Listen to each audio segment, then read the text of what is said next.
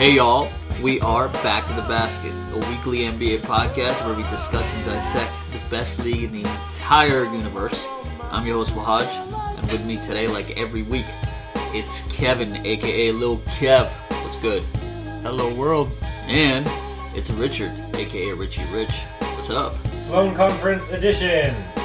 So, we are a podcast where we discuss everything to do with the NBA. So if you're a first-time listener, welcome. Thank you for tuning in. And we will give you some really hot topics from the last week. And we're going to discuss it in detail. So let's get it. What's on the docket this time? All right, so first up we have our feature segment at the beginning, which is called Entry Pass, which is a weekly recap of the highlights in terms of news, mostly contracts or injury updates. So as far as contracts go, we have a few interesting things moving around or beginning to move around in the NBA. Pau Gasol, long-term veteran and locker room presence for the San Antonio Spurs, recently reached a buyout agreement with this team. The Spurs thanked him for his leadership and locker room presence, and Pau Gasol will be making his way to the Milwaukee Bucks, allegedly, and will be presumably facing off against his brother Marc Gasol of the Toronto Raptors in days to come. Next up, we have Eric Bledsoe of the Milwaukee Bucks, recently re-upped with that team. I guess he does want to be there on a 4-year, $70 million contract. This one is kind of interesting because we rarely hear about re-ups this late in the game. Do you guys have a little insight for our listeners on why this may have happened? Milwaukee has a lot of free agents coming up, so maybe they're just locking the guy down who's been a good, solid point guard for their team, and I feel like he's just as valuable as Chris Middleton. I don't think it's a hot take, even though he was the all-star. Mm-hmm. But also, Bledsoe has been playing out of his mind when last year he kind of faltered in the playoffs. So we have to take into account what his liabilities are, but at the same time, he's been really good this year, so why not reward the guy now and lock him in before other teams have a chance to? Yeah, I think it's a good move by John Horst to the Bucks because it kind of takes away from his he's not going to want to show out and be selfish now. He's not going to want to knowing he's in a contract year. He's going to make team plays knowing that he's with this team for the next 4 years. He's locked in. He's not going to want to at this point just show up the team and do it himself. You think there's any fear of complacency now that he's gotten paid and there's going to be a drop-off from now until April? I think where they currently are in the standings, their mentality, hopefully the mentality is about winning as a team as opposed to that. So I can understand the temptation for that, but I think the overall goal is so much more present. That's a valid point. Yeah. Also, Budenholzer has a good system in where Bledsoe thrives. Yeah, and I think what you're trying to say is now that he's got his money, is he going to chill? And he's got a pretty good contract, but the day after he got his contract, he went and put up a triple-double in a win. So clearly it's not affecting him. If anything, he's kind of excited that he's got this job security now. So he's really putting it together. Yeah, arguably he's on one of the best teams in the league. He's on the best team in the league, right? Yeah, so that's gotta say something for his confidence that they're locking him in for the next 4 years. And Giannis is smack dab in the middle of his prime, so yeah.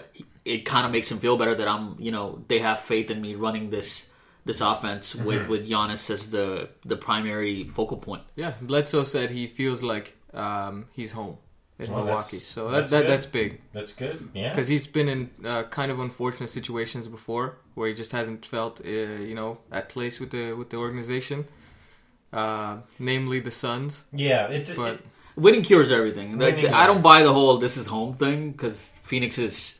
I'm sorry, Milwaukee fans, but Phoenix is a better city in my opinion. So if you have a winning culture around you, obviously you're going to be like, "I'm home, I'm winning. Why would I want to go anywhere else?" Yeah. Yeah. But yeah, and it seems to be working for them as they have clinched a playoff spot already.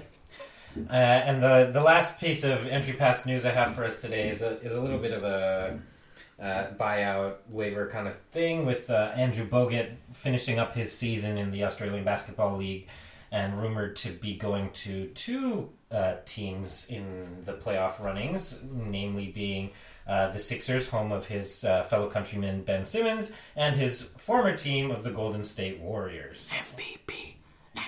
Australian League MVP and Defensive Player of the Year, Andrew Bogut. And noted illegal screensetter. Yes, very. So What's a better fit? Philly needs him more? kind of. With Embiid being out with this questionable injury, Yeah. he was out initially. It was supposed to be 1 week. It's been 2 now, and it's getting questionable as to when he's really going to make a return. And you can see how that sort of lack of a body affects their lineups.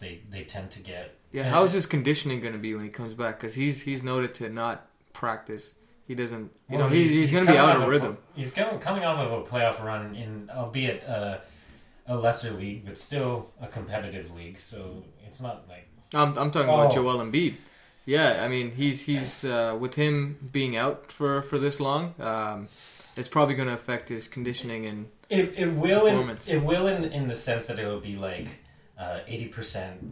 How my brain pictures it, and of course I'm going to give him a better overall ballpark than someone else would, but it's more like he'd be at 80% game speed, because he's one of those dudes who I kind of think it's annoying when they're really, really going hard in the pregame, and so that's how I kind of gauge if he'll be ready or not. But it'll still be an adjustment period once they try to reintegrate him back.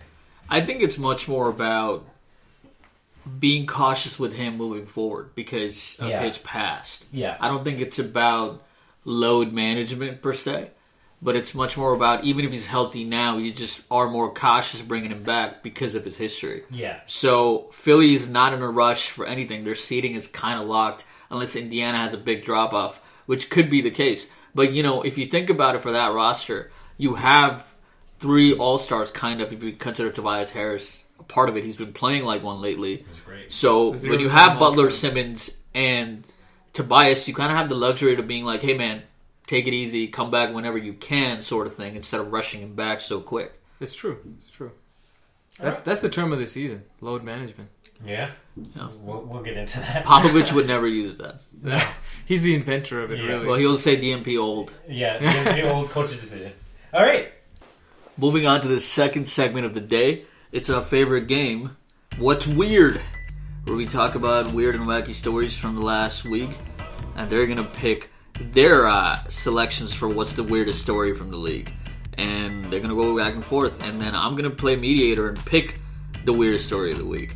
So, over to you, Richard. Yeah, I think the situation that I'm going to pick from, it isn't particularly low stakes, but it is definitely one of the weirder things that I've come across.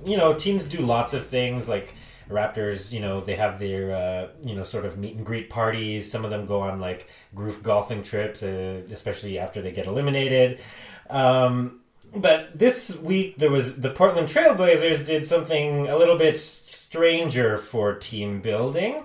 On their road trip to Boston, they were stuck in an elevator for an extended period of time. We stuck! About 8 or 9 of them, which is quite a lot of people, and they are quite large.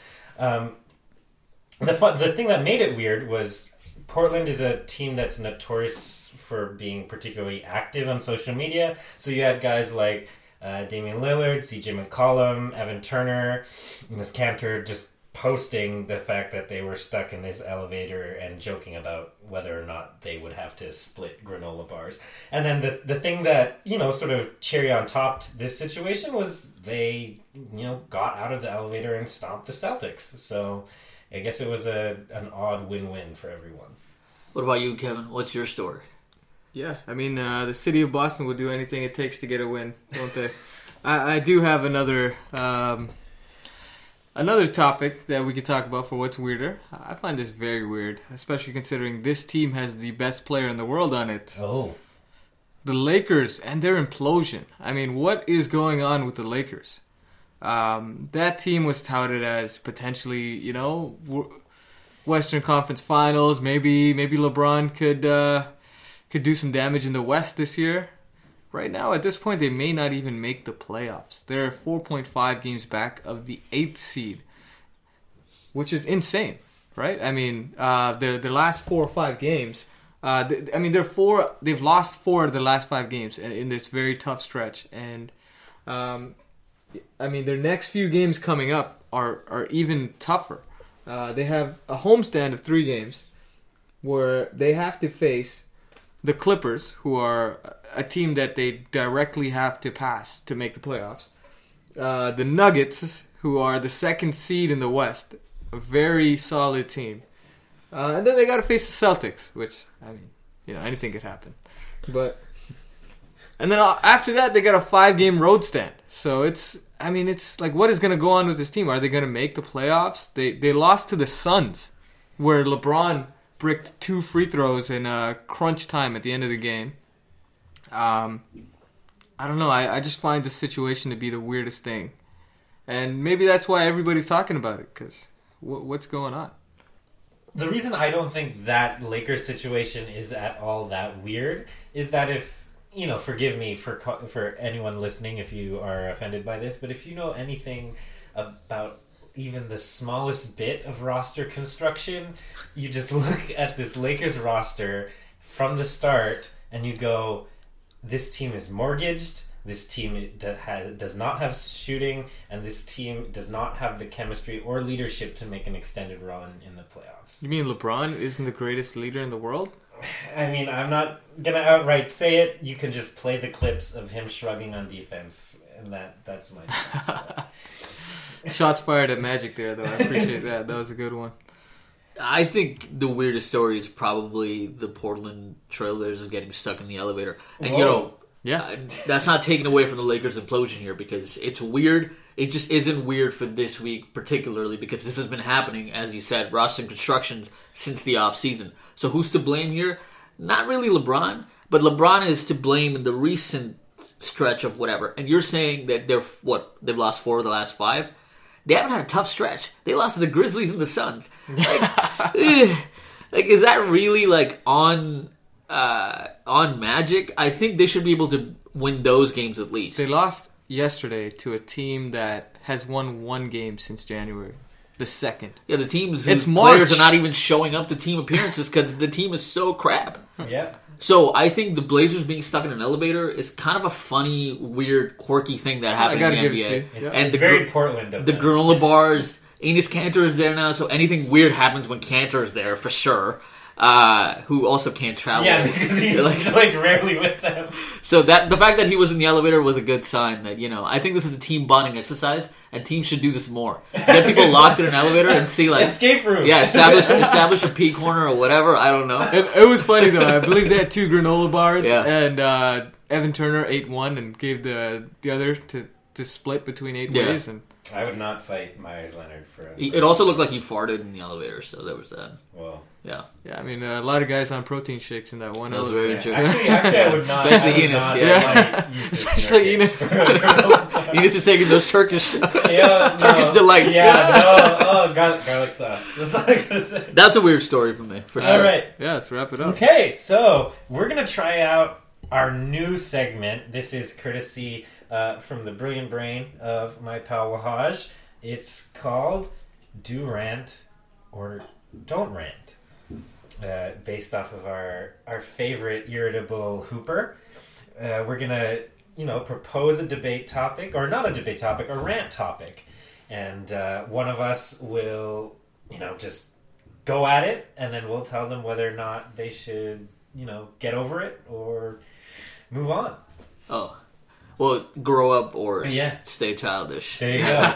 That's Kevin Durant's thing this season, to tell reporters to, go somewhere. Yeah. So my topic for this week, my rant for this week, is the whole Rookie of the Year debate. And I feel like people are getting too caught up in it. Trey, Doncic, who is it? This is a stacked rookie class. And I don't think it should be...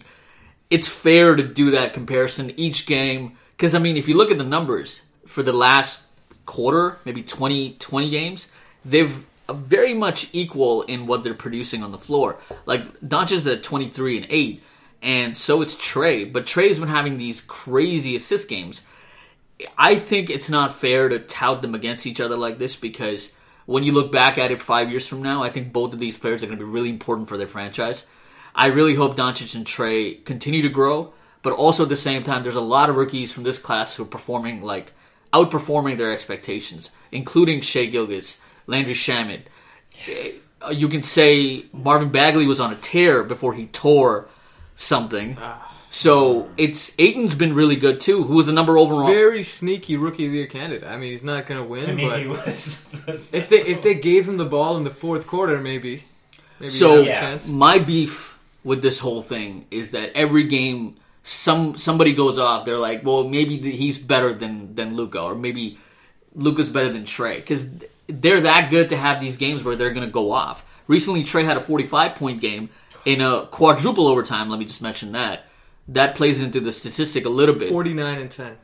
He's 1 point away from a 50-point game. So can we just agree that they're both really special and not go into this debate? Just enjoy the games, because I feel like we're not going to see this kind of a rookie class.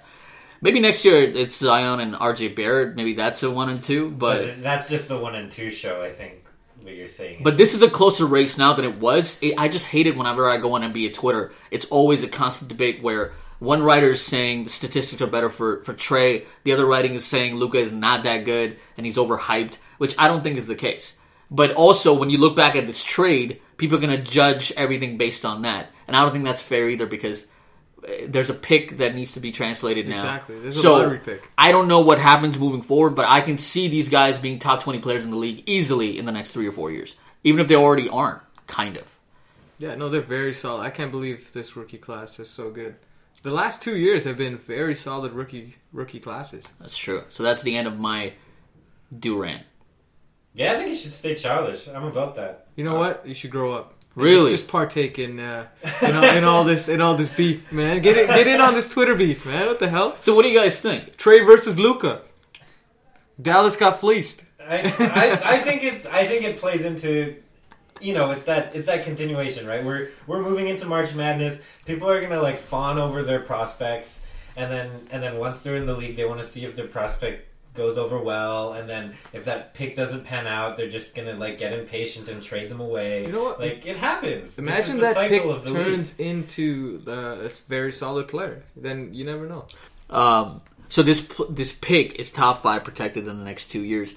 I don't know if the Mavericks are going to make it, or they're going to be that bad to retain it. At the same time, I feel like the Mavericks made a move considering what the information they had. This guy was a EuroLeague MVP. He had just won a title in the second best league in the world.